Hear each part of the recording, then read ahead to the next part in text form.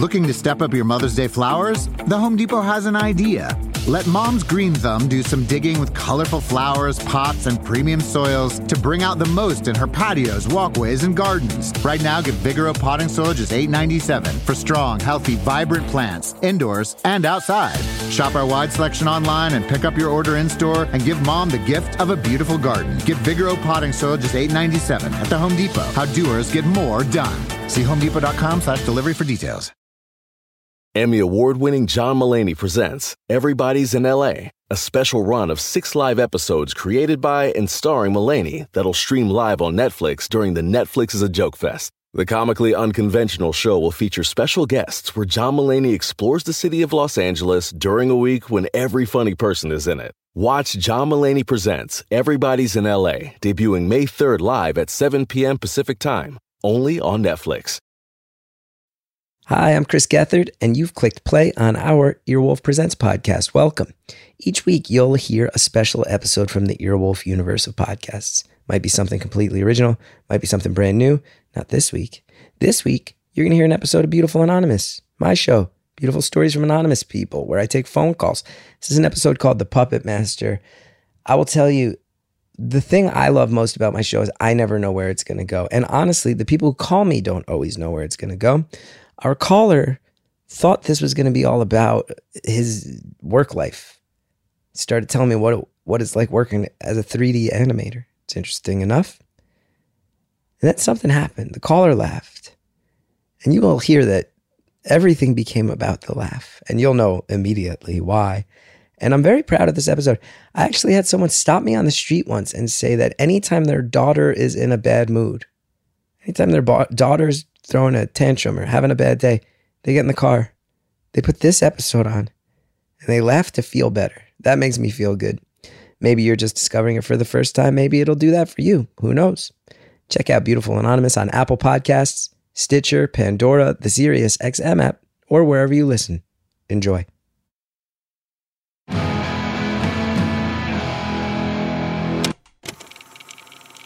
Hello to all the shop kids. It's Beautiful Anonymous. 1 hour, 1 phone call, no names, no holds barred. I'd rather go one-on-one. I think it'll be more fun, and I'll get to know you, and you'll get to know me. Hello, everybody. Welcome to Beautiful Anonymous. First full episode of the new year. Happy New Year to everybody. Happy 2018. Get the sense talking to people. Every single week I talk to people. 2017, 2016 too. You know what I noticed? People felt frustrated, man. That's the common bond between a lot of the people who call this show, a lot of people I talk to in real life. Frustrated, nervous, scared people. 2018, I'm really hoping becomes a year where we all pull our heads out from that sand.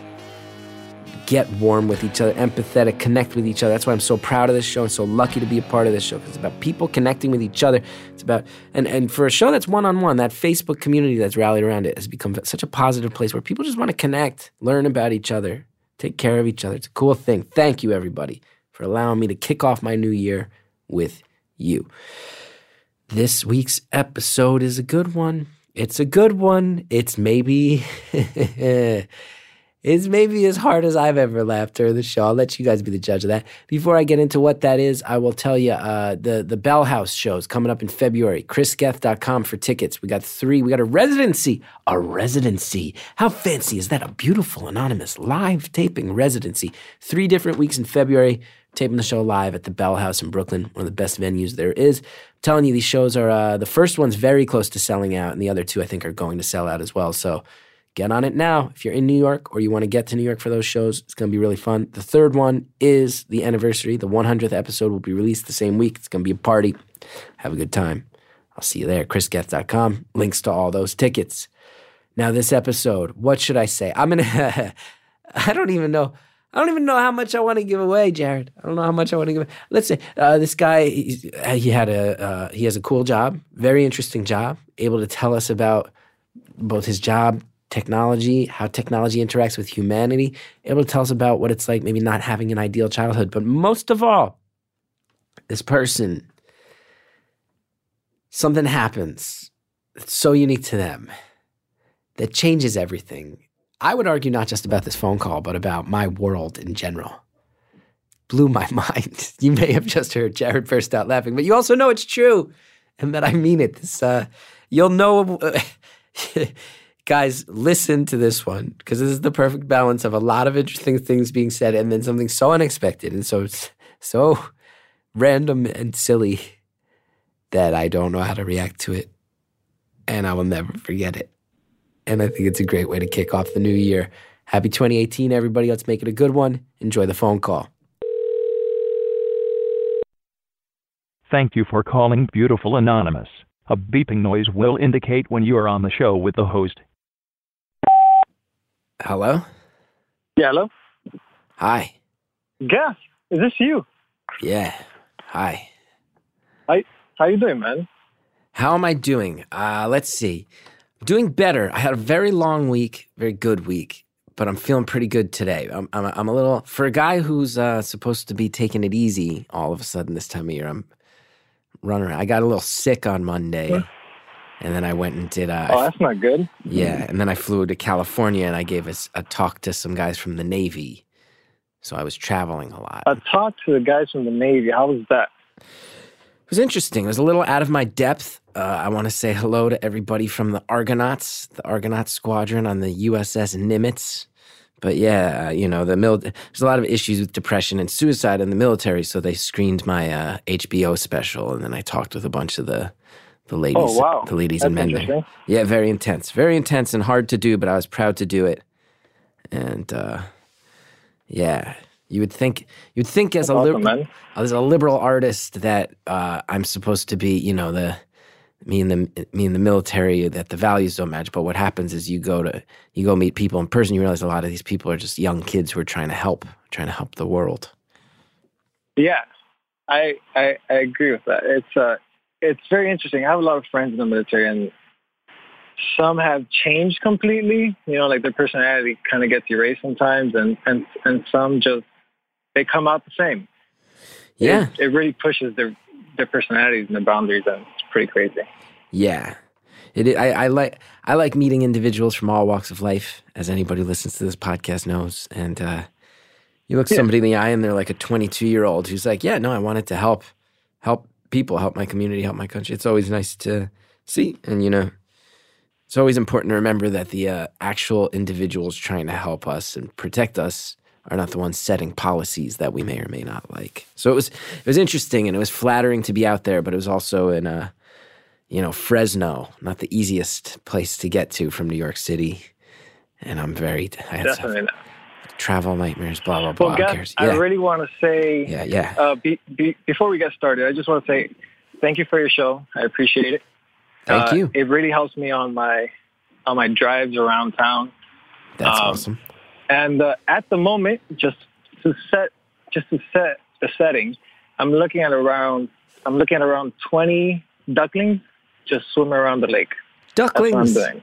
I can see it in my mind. Little ones. Ducklings. Yeah, there's 3 mama ducks and about 20 of them. They're just hatched. So many ducklings. I do feel bad that I just shouted, I can see it in my mind, when we recently had a caller who cannot see things in her mind. I know. Apologies to that caller. I know that call really, as an artist, that call, I felt with her. Like if I didn't have that, I would not be in the line of work that I do for a living. And it's crazy. You're an artist. That's cool. A visual artist? Yeah. I'm a 3D artist. 3D artist. You know what's funny? I was actually thinking about, if I ever get on the show, I would tell you about a line of work a lot of people aren't aware of. And I'm like the puppet master, right? So when it comes to creating 3D characters, the puppet master. So when it comes to creating 3D characters like Woody from Toy Story, I'm the guy that comes in and they hand me the model, right? So they hand me Woody, and I go ahead and I create the mechanics that go inside of them to be then handed off to an animator. And a better way of saying it is, it's like if you have an old Toyota and you just have the body, you hand that to the mechanic and he creates a transmission and the engine, and then you hand it to the other guy and he drives it. I'm the guy in the middle. I'm the mechanic for 3D characters. Wow. You know, so it's a really interesting job. Yeah. And a lot of it has to do with knowing the body, knowing how things should work. And then sometimes you get handed some characters that you're like, wait a second, how am I supposed to make this thing work? You know? I like that you initially said, like, I'm a puppet master. And I took that to mean, you know, like puppet master is a phrase where I'm like, oh, that's like a sinister, like you're working behind the scenes. And it's like, oh, no, you're like an actual master of puppets. You work with puppets. You master the puppets. You're a puppet quite master. Quite literally, yeah. So you're a puppet master. There's nothing sinister about it. It's a fun job, you know, and it's extremely rewarding. That sounds cool. So, so you say that you're like a mechanic for puppets. So does this mean the sort of thing of like, so before the animators get to work, are you the one? So are you looking at things like, let's make sure that the finger joints on this model look in some way like actual finger joints that will, like, and knees and, actually, and rib placement. Like you're looking at actual things like this, like the actual functionality. Well, yeah. So first thing I do is they hand me a model and I got to look at the topology. And what that is, I mean, no one gets to see this because you'll see a textured, rendered character that looks beautiful. But what I do is I look at the actual topology within the character, which is like the lines that make up that model. Because if those don't flow correctly, then to be honest with you, you won't get a well-deforming character. Like the fingers won't curl correctly, like it won't have the folds. And so a lot of my job starts with talking with the modelers themselves and making sure that they get some good edge flow going, which is the technical terms. I don't want to throw too much jargon out there. I can handle some edge flow. I've realized, especially with my girlfriend, I've realized that I'll talk to her about things and then she'll just like, I'll go over her head. I'm like, I'm sorry. Like sometimes it's normal for me to say these things regularly. Yeah. So you, but yeah. So this is specifically with animated characters. This is not like your Andy Serkis, your Jar Jar Binks, like a human where they do the ping pong ball motion capture type thing. This is different than mocap. No, actually, to be honest, and I did meet him rather recently. Jar Jar Binks? Andy Serkis.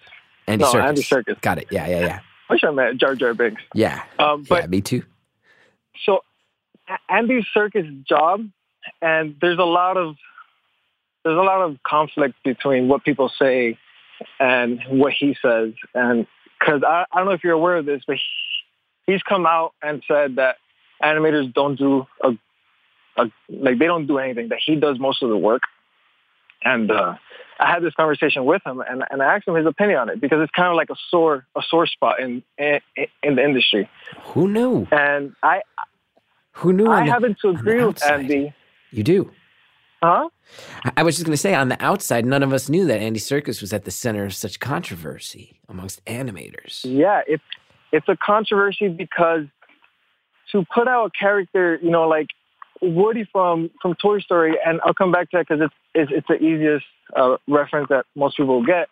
He was animated by a lot of people. It wasn't just one of them, right? And so when it comes to Gollum was acted out with one individual, and a lot of animators came and tweaked that to make the final piece, right? Because they had to extend certain things because the character didn't completely match Andy. And so he said a few times that, or something along the lines, I don't want to be quoted on the fact that he said this and that, right? So he did mention how he does most of the job and the animators shouldn't get the credit for a lot of things. Something along those lines, maybe not exactly that. But he's right to a certain extent because an animator's job is to get the feel of the character and to get the soul of the character out of the puppet, you know, that I create, and just make the audience believe in this person. And I happen to agree with Andy in the sense that he does a great job in actually getting these characters to feel and getting just like the personality out there. And the animators come and they have to tweak a lot of things because for some reason, I think he did the Planet of the Apes character as well. Those are my favorite movies. His face movies. doesn't look like it. Yes, it's an amazing movie. His face doesn't. Go ahead. I was just going to say, those new Planet of the Apes, that trilogy might be the high point of cinema to me. Those are my favorite. Those are the best movies, man. Those apes ride horses and shit. Awesome. They're the best. Anyway, but I see what you're saying. So, like, he already provides the soul. He provides the emotional core, which in a mocap sense gives them that. Whereas animators who are doing non-mocap animation, like you mentioned, they have to build that and account for that from the ground up. Yeah. It's intense. So, yeah, it's really interesting to see. I see a lot of points in the industry that, there are a lot of insights that the common person who just goes to cinema and watches films or plays video games, they don't see a lot of these things, and it's a really interesting point of view. Yeah, I have a question that I've always had, and I feel like you might be the actual person who can answer it. This is a question I've had for like 15 years, maybe a little less than that, but that I feel like you are uniquely poised to answer. Okay, I don't want too much pressure. No. Go ahead. I'll try my best. The worst that happens is you're like, yeah, I don't know. I'm not the person to ask. And I'm like, oh, I shouldn't have hyped that up so much. My bad. Don't worry about it. So, but I feel like you'll actually have a lot of insight on this. So I remember, like, I feel like one of the first, like for me, I remember going to see Shrek. I remember that being like, something that's akin to what we're talking. And I remember seeing, like, when animation took this turn, I remember always feeling like the one thing they haven't nailed is like eyes, is human eyes that feel like they have emotion. Like, I remember specifically watching Shrek 2 and being like, it's so creepy because the eyes just aren't quite right. Like, the eyes can't quite. And now they've nailed that. Now, like Pixar in particular, it's like, and I feel like the human brain wants to recognize human eyes all the time, right? Like, that's just the instinct, is like latch onto another human's eyes. Now they got that right. What has developed in animation eye technology over the past handful of years that has made that shift so profound? Your turn.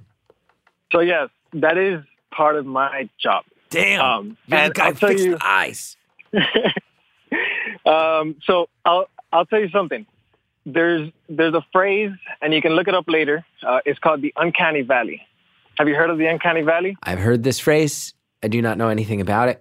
I will say Harry in the booth put, quote, uncanny valley roughly 30 seconds ago, which is an amazing. He just wrote that on my computer screen. So the uncanny valley is essentially where digital content that you're looking at gets creepy, and like where you go too realistic with an aspect or the whole thing, and it just gets really creepy because our brain can decipher what's cartoony and we can accept that, right? And it can decipher what's real because we see that every day and we can accept that.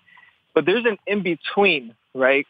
It's kind of like a cliff. That's why they call it the uncanny valley. It's like you just dropped off the cliff and it just doesn't feel right at all. Really? And so you guys can, an error you can make is actually making it feel too real.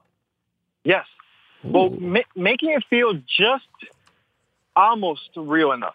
Yeah. Because our eyes will be able to tell you as a viewer, this doesn't look right. There's something off about this. And then it gives you that sense of, weirdness.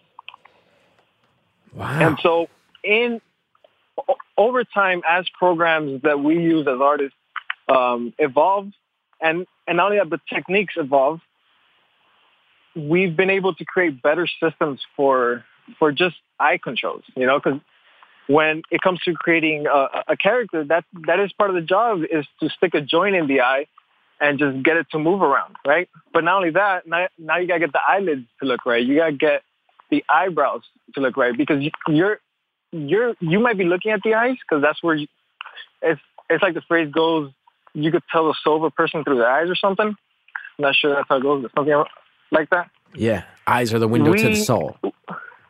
There you go. There you go. So we teamed up. We have we look at a lot of data, and then especially with Snapchat and all these companies coming out with all these AR stuff, we look at all the videos and really look at the minute details and have come up with systems that can easily recreate those, you know.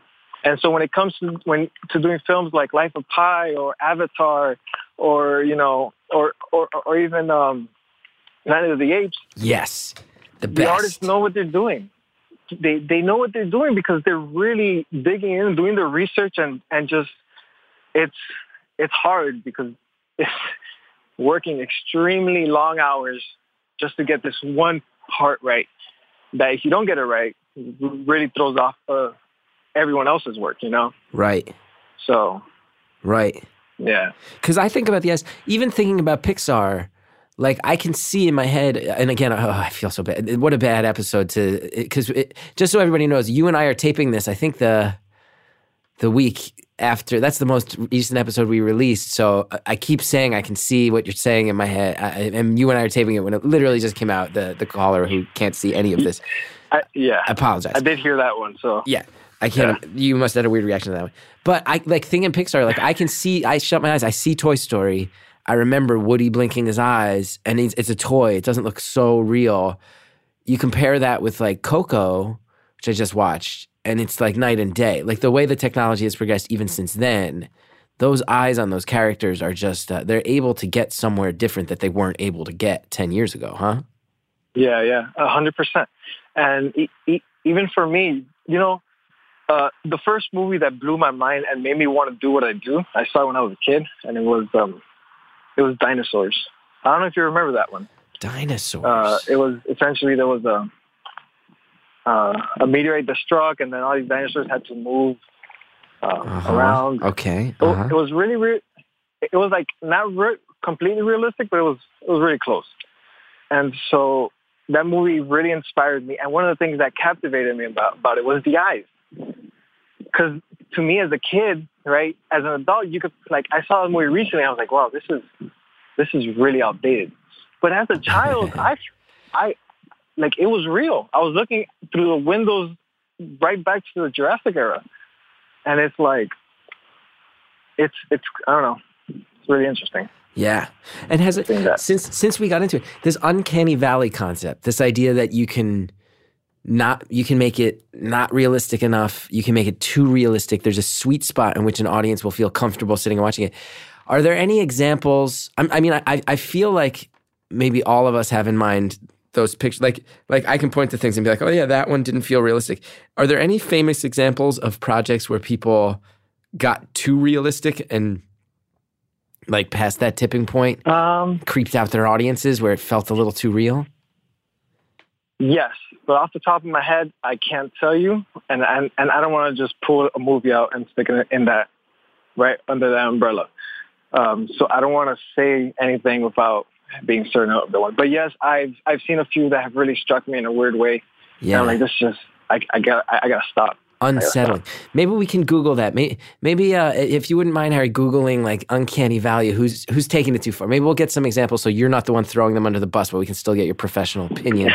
We'll look some up. Okay. Now, what type of stuff? So do you work on like big budget stuff? Are you working on smaller scale things? Where are you at in your career? I'm in a startup company. You are. And I can't say much because it's a very secretive company. Ooh. And so I'm working a lot into like experiences on stuff that would be on game engines and stuff. Mm-hmm. But I've signed way too many papers, and I can't say a lot of things, to be honest. No, that's totally fair. I will say gaming seems to be a thing, especially for because gamers. There's a whole culture of gaming.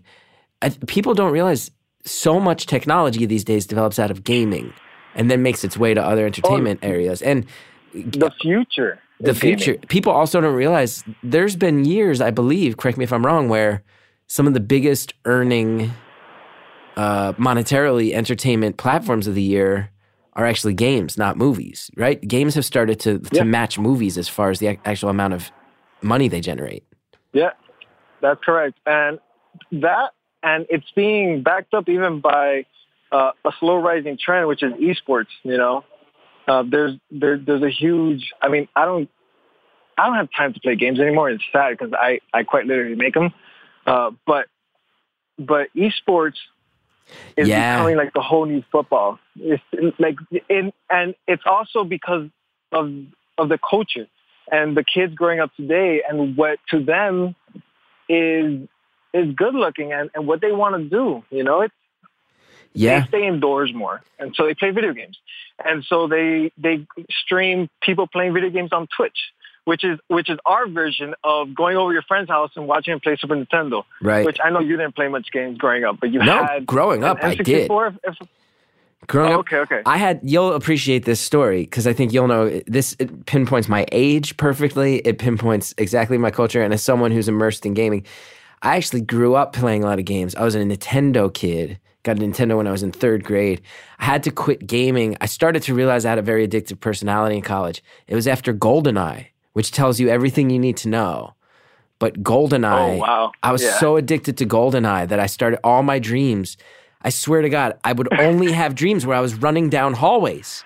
Every dream I had was just me running down a hallway. And it's because I was playing so much GoldenEye that it was, I realized, man, this is taking over my actual brain. It's readjusting my brain chemistry where I'm only dreaming in one certain way. And it's just me running down hallways.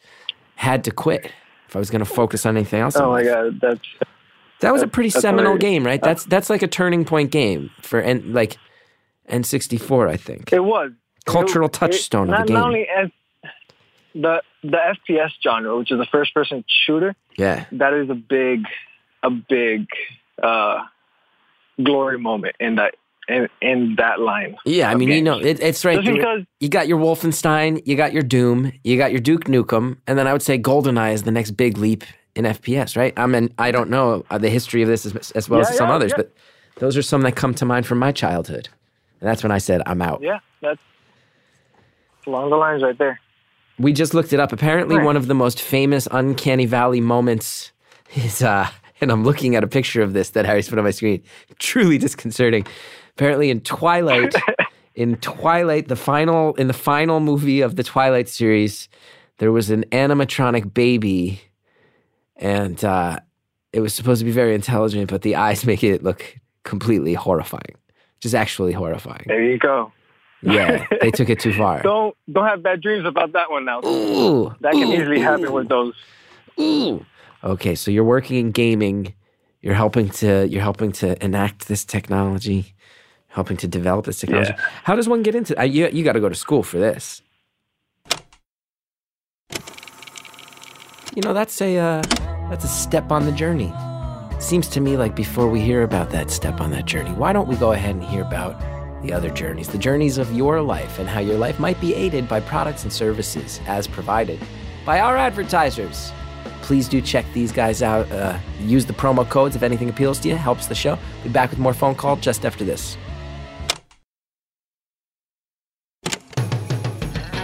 Thanks again to all of our sponsors. Now let's get back to the phone call.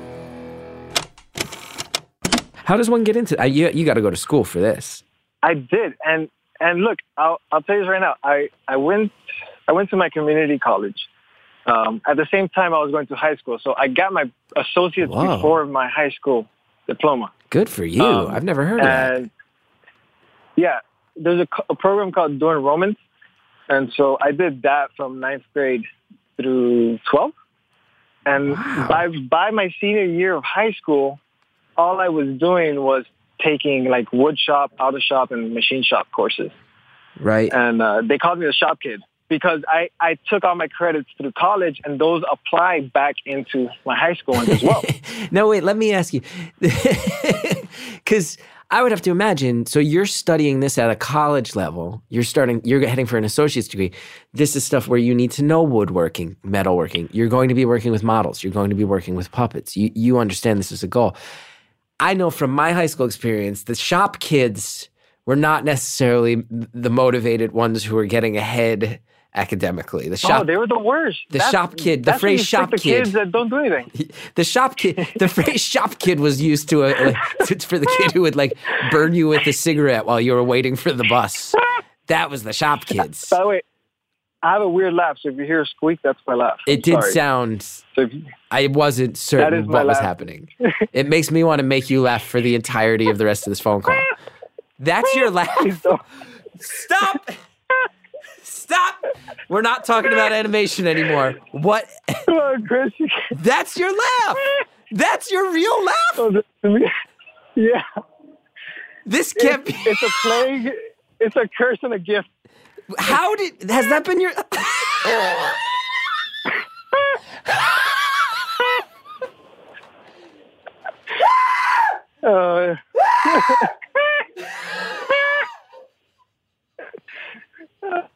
Please.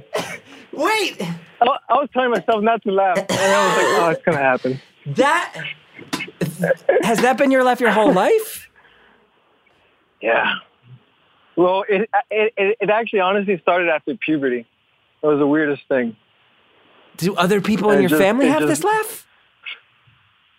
My son, he's a year old. He laughs and he squeaks, and I don't know if it's just because he's a baby, or if that's his laugh. So I'm not quite sure. I wonder if he's mimicking you. So when you started laughing like that, people got enough problems in puberty with like all of a sudden there's weird patches of hair and their bodies are growing out of control. And you also developed like a laugh that sounds like a laugh, yeah. Like a goose. A goose. Yeah. Yeah. Actually, my best friend, he loves my laugh. And he'll defend my laugh in public places. I love your laugh. So like I've been at comedy shows where they purposely, like my friends want to sit me in the front so I can laugh and then see the reaction of the comedian. And I'm like, please don't. Like, I don't. Well, here's the thing I'll say. Someone with your laugh, I would have to imagine as a comedian, the way they react to that, and I mean, they have to address it a lot of the time, I bet. And the way they do that, I would argue, can immediately tell you their actual skill as a comedian. Because the people who aren't confident enough yet are going to make fun of you for it. And there's going to be other people who realize that it's such a gift. And I bet you've had that experience where some comedians embrace it and make it a positive. And it speaks to their skill. Because I'll say this. I have a pretty obnoxious laugh. You've heard it on the podcast. And I had a friend. Not bad. It's good. It goes big, though. It goes big fast. You never make fun of someone for how they laugh. I'll beg you, out there in the world, if you're listening to this, you don't laugh. Because laughter is an expression of joy. And laughter, comedy and horror are the two genres where you don't get to pick if and when you react. You don't get to choose when you laugh. Everybody knows a forced laugh when they hear one. Everybody knows a genuine laugh. It's a beautiful thing to express your joy. It's why I'm addicted to doing what I do. I'll never make fun of you for your laugh. That being said, I will laugh in response to your laugh. I will laugh very hard when I hear your laugh. You'll laugh with me. I will laugh with you, but I will never judge it because a laughter is an expression of joy. That's like killing a mockingbird. You can't ever judge someone for how they laugh. People got weird laughs. That's joy. Never judge that. You never make someone feel embarrassed or ashamed for experiencing joy. You can't do that. I'll tell you what, and this is a short theory of mine because I do have a weird laugh, and so the thought of what is laughter has occurred to me at certain times in my life, and I've come to a conclusion, and I may be completely wrong, but this is my opinion. Laughter is a mating call. Because as a species, you're a human. And just think about it. Do you as a person want to be around people who make you laugh? Or do you as a person want to be around people who make you cry? Or just make you have bad feelings? I mean, I'm hoping they want to be around people who do both, baby. I'm hoping they want to be around people who do both, baby. Yeah. But yeah, that's just a short theory I had. But no, I think it's true. That is my laugh. I think people are attracted to laughter. Attracted to those who make them laugh. I will say, with that laugh, maybe that's why there's 20 fucking ducklings around at all times. You got jokes. I do. I mean, if you start the call by telling me you're surrounded by 20 ducklings, and then it turns out this is your laugh, I have to point out that maybe you're surrounded by ducklings more often than the average person on the street. I have had birds come around me because of my laugh. Not ducklings. No. Yes. Your laugh attracts birds. I've been with friends that my laugh has attracted birds, and then they just break out laughing themselves. Your laugh somehow tunes into the language and frequency of certain birds where they think that it's either like a mating call or a distress signal. You can communicate with birds via your laugh? Apparently. I mean, I don't do it purposefully, nor do I, like Spider-Man. I don't use my power to like capture birds because I don't want to. I mean, yeah, with great power comes great responsibility. Great responsibility. Hell yeah, dude. There you go. Hell yeah, dude. That is, I have 17 years where my profession is basically to try to produce the sound of laughter from other human beings. You have by far the most unique laugh I've ever heard. I highly appreciate that. I'll make sure to tell my best friend about it. I'm pretty sure he'll enjoy that compliment. Just you walking around laughing, getting followed by ducklings. It's pretty great. Especially at my workplace. Like when I started working here and I laughed for the first time, they started a tally on the board of who can make me laugh the most. So like there was a competition on just, and it was my first job out of school. And so I was like, no, this works, I guess. Wow. And it was just, because it was entertaining. I didn't mind it because they were trying to make me laugh all day. It's like being at a stand-up show all day long. So that's awesome. That's good that you can just own it.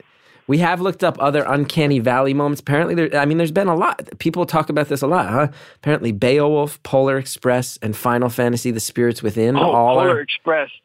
Really? That's known for... And then apparently in Shrek, the producers had to go back and dial down the realism of the character of Fiona because the skin was so realistic. The animators felt like they were animating a corpse, and it didn't feel right.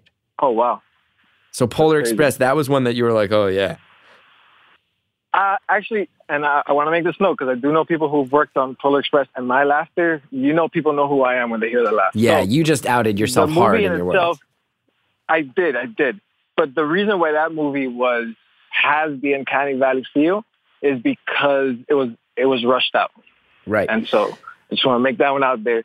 It's still a great film, and to this day, it's played every Christmas. Yeah, and also let's be clear, you're being really cool about it, and for anybody who is listening who may know you now, I'm not asking you to talk shit about this. It's a very fascinating concept that you brought up, and everyone who works in your field, it sounds like, has to focus on this merging of like these theories and this technology, and everyone's trying to figure this out and wrap their head around it. So I'm not trying to ask you to talk shit about your peers.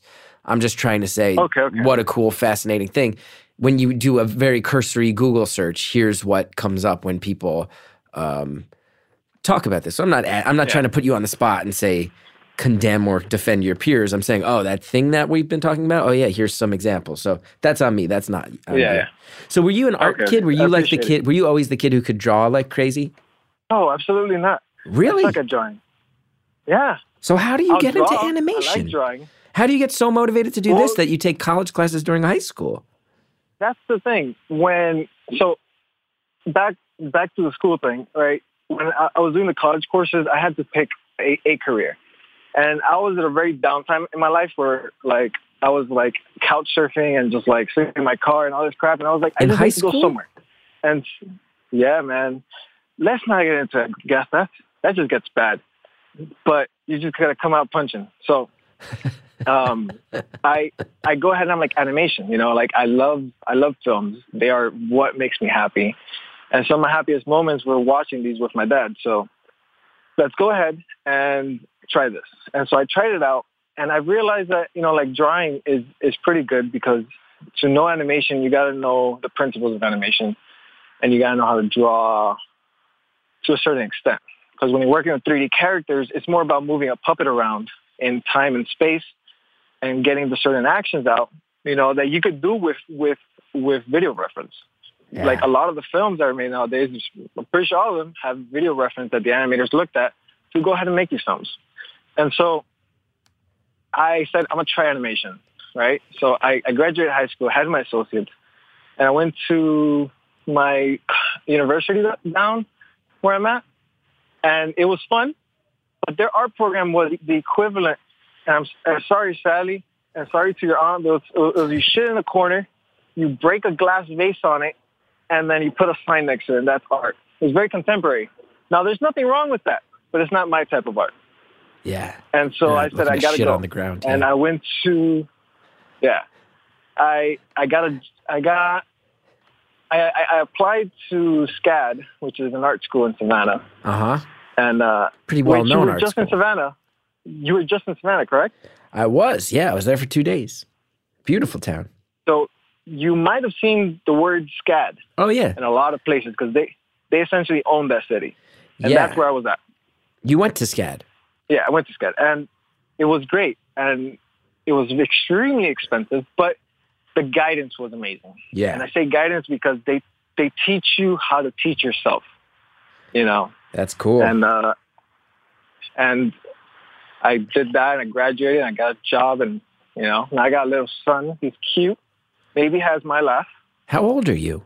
I'm 26. 26. Wow. I tell you, I'm not going to ask. You don't want to go into it, but just connecting the dots. The idea that you were sleeping in a car in high school, you showed this type of motivation. You went and got an associate's degree while you were in school. SCAD is no joke. That's one of the top art schools in the country. Even I know that. The fact that you're now working in the field that you chose, you're raising a kid at a young age. I got to say, you don't have to tell me anything about it. I'm not going to bother you about it, but just connecting those dots, holy shit, you really toughed it out. You really held it together, huh? It's interesting. Look, the way I see the world is a lot different than others. It's like I wasn't handed a great deck of cards, right? And I'll go into a little bit, just because I don't mind, because I've told the story a million times when people ask. My dad went to jail for some cocaine stuff in Miami, like the year I was born, if not a few months into me being born. So he was in jail for 5 years. Wow. In that time, my mom quite literally sold everything and like messed everything up, messed the whole situation, because he kind of left it so everything was safe for us. And so that became, it was like, all right, now we're just gonna have to be moving everywhere and just, this is our life. And that was completely okay. And over time, like I was growing up, and my mom was extremely hard on me with school. And to this day, I thank her. It was a little over the top, but she did instill a lot of good in me. But at the same time, in doing so, she created a lot of hate in me towards her because of how she came onto doing these things. And it was what it is. And the only thing I could never forgive for her, right? So she has a girlfriend, and she's had a girlfriend. She had two when I was growing up, and then she stayed with one, and she's been with her for about 12 years. And so to me, that was completely normal. But she's always had this feeling of guilt that she wasn't with a man or anything. And I'm like, yo, it's okay. She's like, no, you don't want to be around me because I'm like, no, that's not the reason. It's because you're crazy. And it's become to a point where we're estranged. It's that relationship. And she hasn't met my son. And it sucks. That's but sad. It is what it is, I'm sorry about that.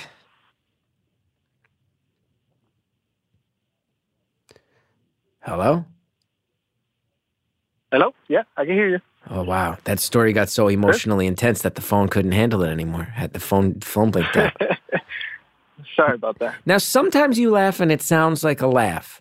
And then sometimes you laugh. Yeah, because it's a chuckle. It's a chuckle. So when you chuckle, it sounds like a laugh. And when you laugh, it sounds like a novelty toy being squeezed. Like a dog toy being squeezed. Yeah. That's essentially it. This is now becoming just a pissing contest of me trying to describe your laugh in a way that gets you to laugh. And then you're really trying hard to keep a straight face because you don't want to give that to me. But now that I'm going meta and I'm explaining this contest that's brewing between us, this laugh contest, you're now laughing because it's clear that we both know I'm trying to get you to laugh and you don't want to laugh. But I will say, in my experience, the number one thing that gets a person to laugh is telling them you're not allowed to laugh. I agree, because I know what people always try to make me laugh, and that's kind of it right there. That's the one thing that always gets me. So it works. I'm just saying, anyone listening right now would be so mad if you left right now. How come? Because they're going to veer off to the side of the road and crash their cars. You know what's funny? I listen to everything about your life show a lot. Yeah.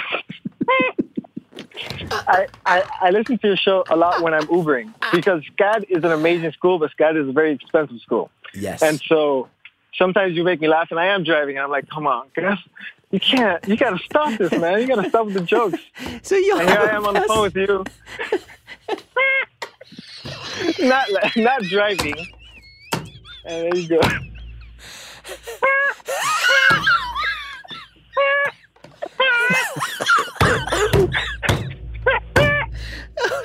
Oh no, now I have the giggles. Oh no.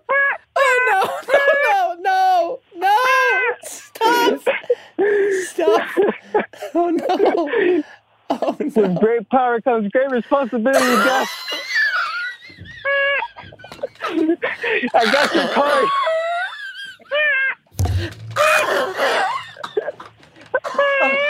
I'm gonna throw up. I might throw up. Oh, it's funny. Oh God. I hope you're okay, guys. I clearly need to catch my breath. My guess is that a lot of listeners are also maybe needing to just take a deep breath and calm down. Perfect point for advertising. A lot of times people go, whoa, to break up the momentum for ads. Not this time. I bet there are a lot of people going, thank God, I need to take a breath and actually sit and listen to these ads this time. That's good. Check them out. Use the promo codes. Helps the show when you do. We'll be back with more phone call. Thanks again to all of our advertisers for helping us get this show to the world for free. Now let's finish off the phone call. Oh, God. I hope you're okay, guys. I am. I just laughed so hard.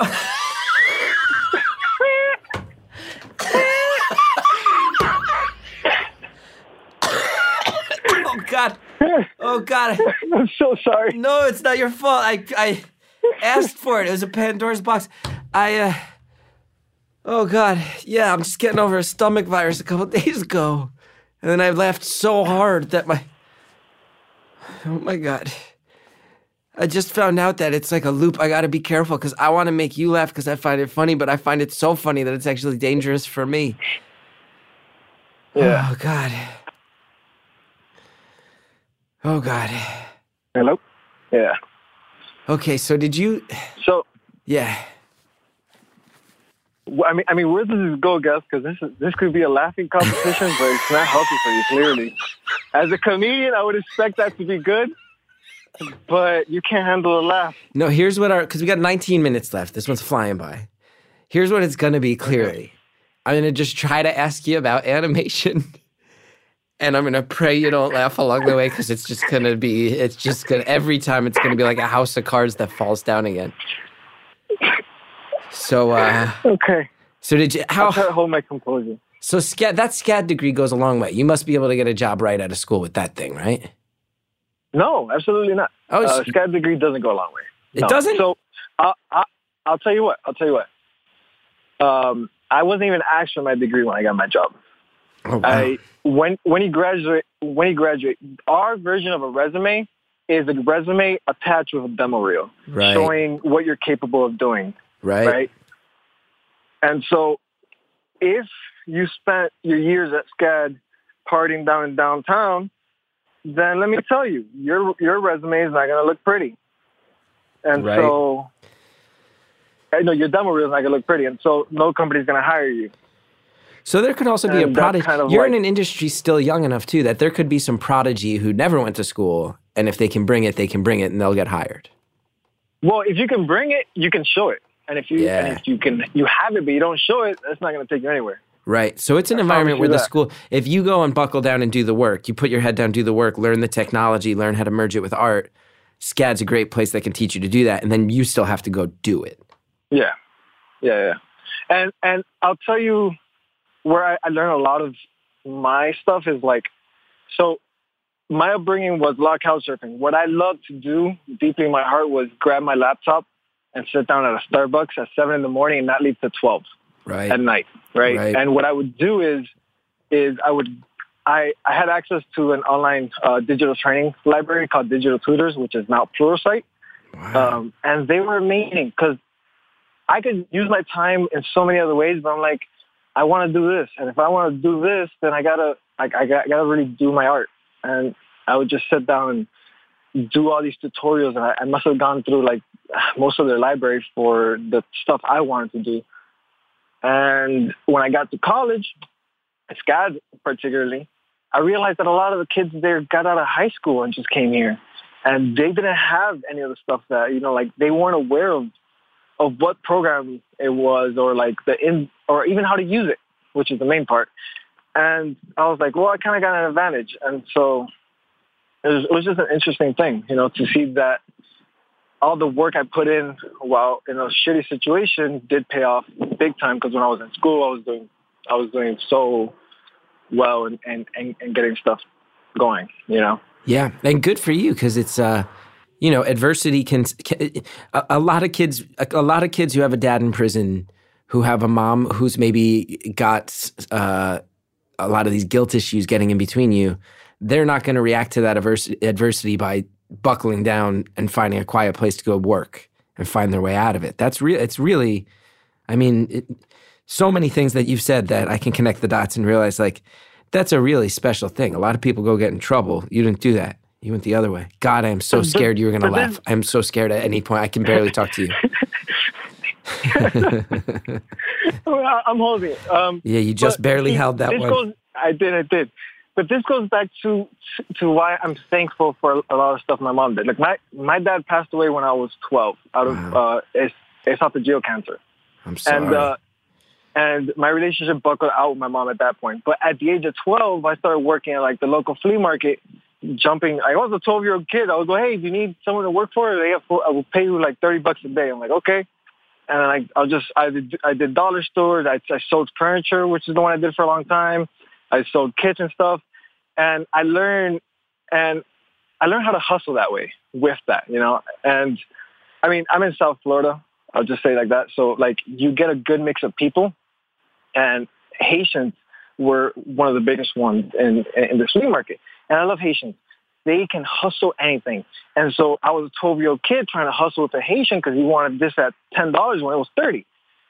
And over time, over 5 years of this, you get me? It was like training. It's what it was. I was getting paid and it was crap, but like I learned how to talk to people and I learned how to be more open and just humble about things. Because I see people coming through every day and people who go to the flea market sometimes don't have much. And like you could see it just in their faces. You could read people, which is also part of animating. You got to be able to, like walk the walk. Right. And look, and this is actually something I want you to do. I don't want you to picture a sunset, even though I pictured that sunset. It was beautiful when she said it. Next time you're in public, I want you to stand behind someone who's walking and copy their walk. Copy the shoulder movement. Copy any limp or any slight limp they might have, the hand movement, and that will get you in the mentality of that person. You're going to see a lot of things just by that, And I learned this at a young age, and then it came back up because, like, one of my professors said, do this, like, figure out who a person is. I'm like, I've done that for a while. Holy crap. And so... Now, that's good advice, and it sounds like a cool exercise. I will remind you, I live in New York City where that may get me killed. Oh, my God. I forget about that. I've never been to New York, so I wouldn't know. Yeah, if you just follow someone and mock them, like, they'll mimic them, they will take that as mockery, and you might get screamed at on a subway for that. You might get me killed. I'm sorry. Next time you're in Savannah, do it for sure. They understand. Yes, everyone's so nice there. Everyone's so nice there. It is. Yeah, now... but yeah, so... Yeah. Go ahead. No, I was going to say, like, how much, like... So you're working, you can't say in exactly what, but, like, you're working in gaming. You've mentioned there's so much, like, augmented reality type stuff right now. This stuff is going to change everything, huh? Yeah. I feel like... Yes. You look at it, you're like even like you look at all the stuff Disney's like rumored to be doing with their new Star Wars theme park, and you're like, oh, it's just going to be like Westworld. there's going to be a real Westworld where you go live a reality in a theme park. Like that stuff's coming, huh? Yeah. Yeah. 100%. Wow. It's crazy. It's the future of the world is changing, and a lot of people don't realize it, and it's going to be really exciting. Yeah, you got these puppets. So how long did it take you to go? How long after you got out of school until you got your gig? Graduated in March. I got a job. Graduated in March. I got a job like a month after. This year? I was applying while I was. Yeah, no, this was 2015. Years ago. Okay. So I've been 3 years. Yeah. 3 years here. That's cool. That's great. That's cool. It's like that VR realm type of stuff, and it's really awesome. Yeah. Yeah. That stuff's cool. That stuff's cool.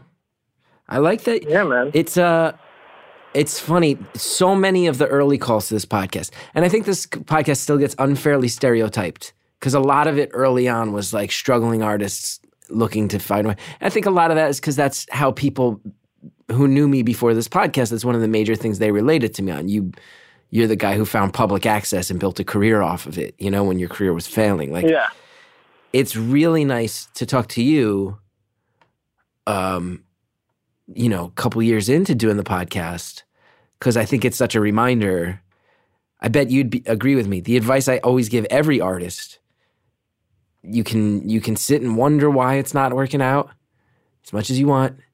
You can sit around and say, I got all the skills in the world. If you're not a hustler and you're not resilient and you can't figure out how to have a thick skin, don't be an artist. Yeah. You got all those things.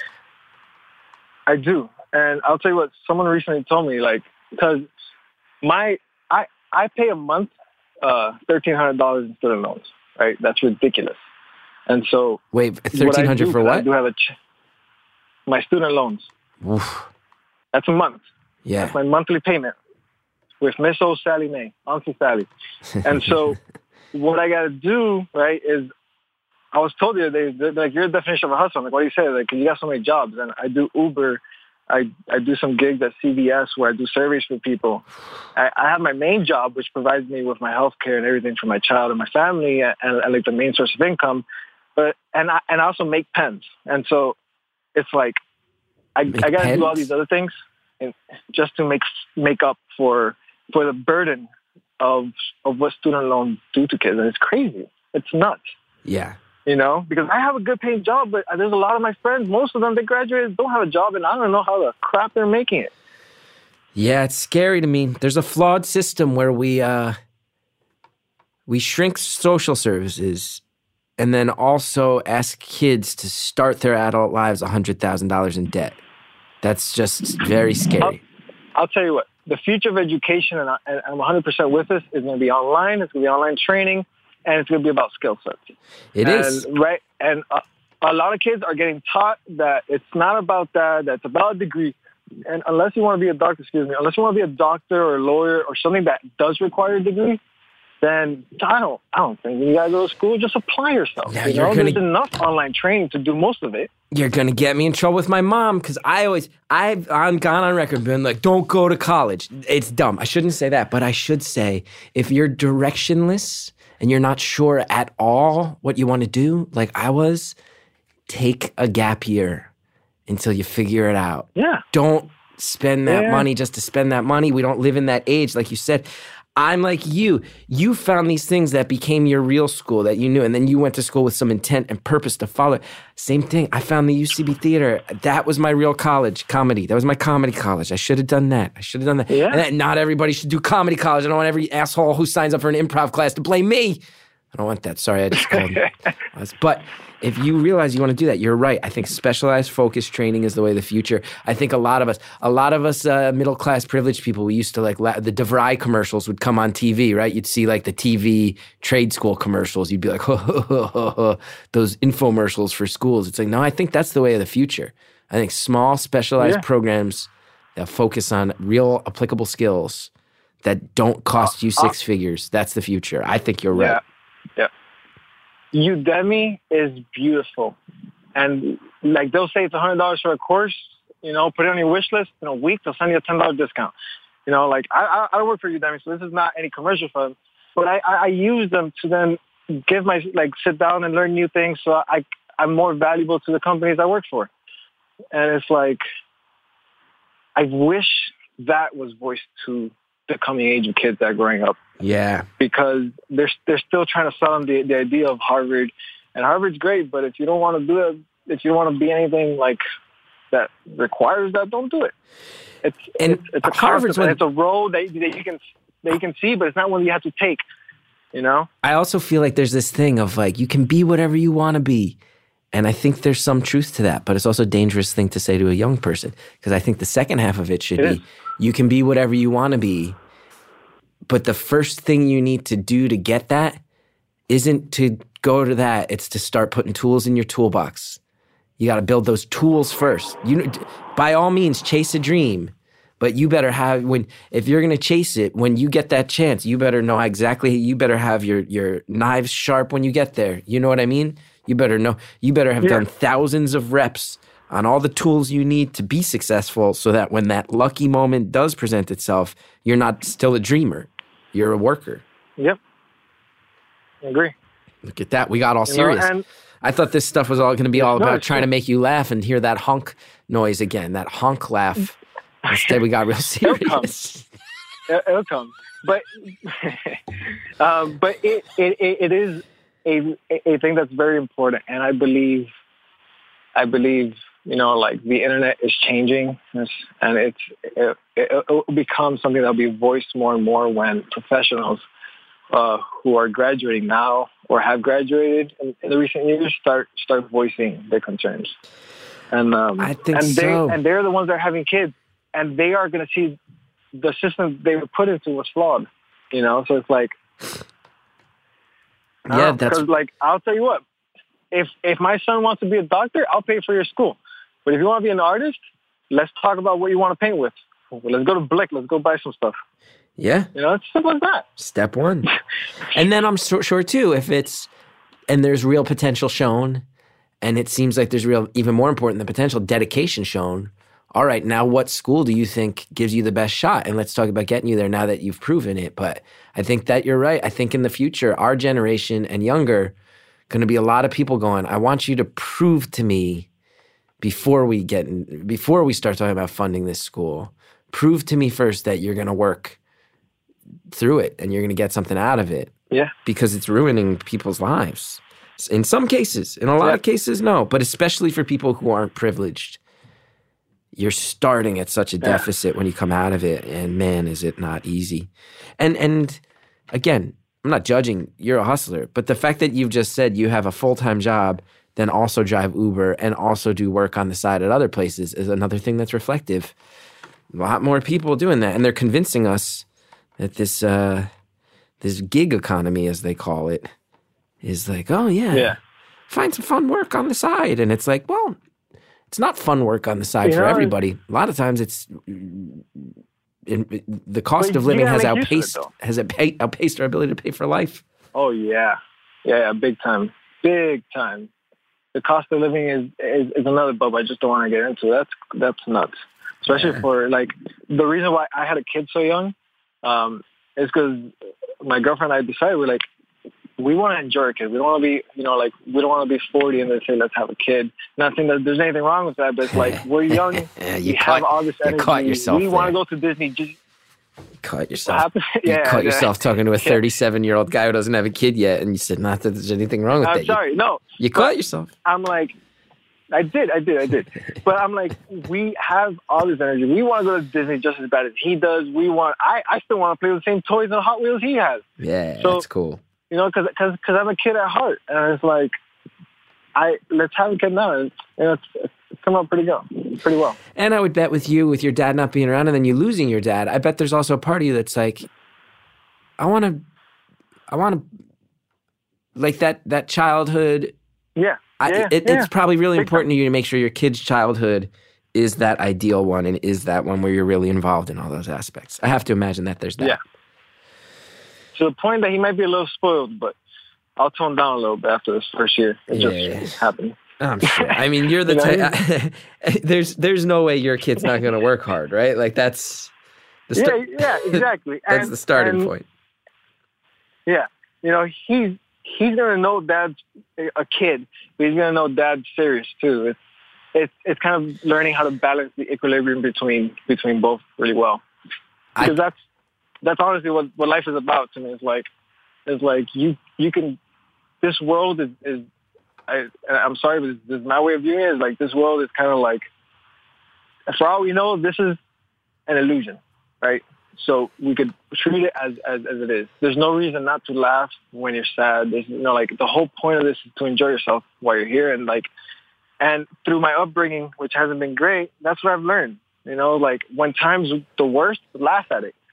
Because to be honest with you, oh really? Here is only going on up. Oh really? Yeah. Oh, when life's at its worst, you laugh at it, huh? Just laugh Really? at it, man. How's that go? How's that turn out for you? Well, look at me now. You know, pretty well.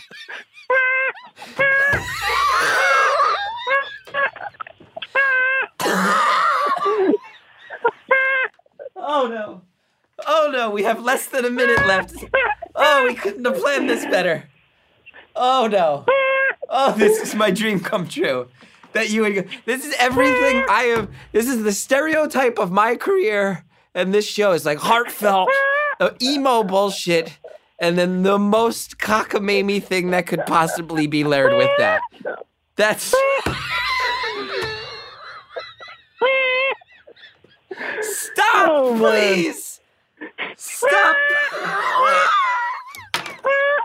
Oh no! You're not helping this man. Oh my god! Oh my god! I'm crouched over the garbage can, as it says. I'm crouched over a garbage can.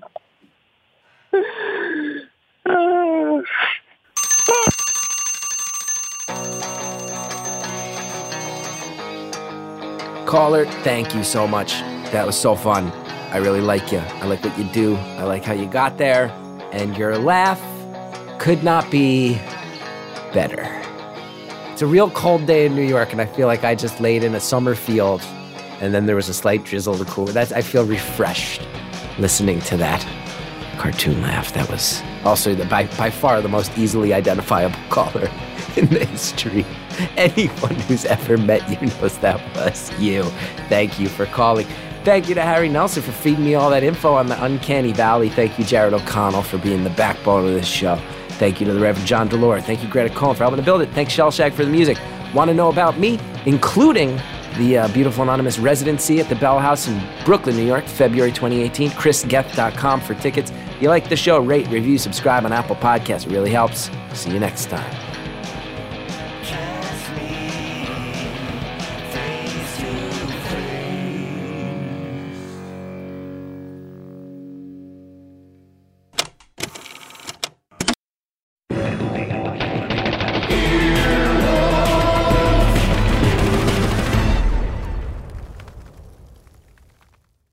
Emmy award-winning John Mulaney presents Everybody's in L.A., a special run of 6 live episodes created by and starring Mulaney that'll stream live on Netflix during the Netflix is a Joke Fest. The comically unconventional show will feature special guests where John Mulaney explores the city of Los Angeles during a week when every funny person is in it. Watch John Mulaney Presents Everybody's in L.A., debuting May 3rd live at 7 p.m. Pacific Time, only on Netflix.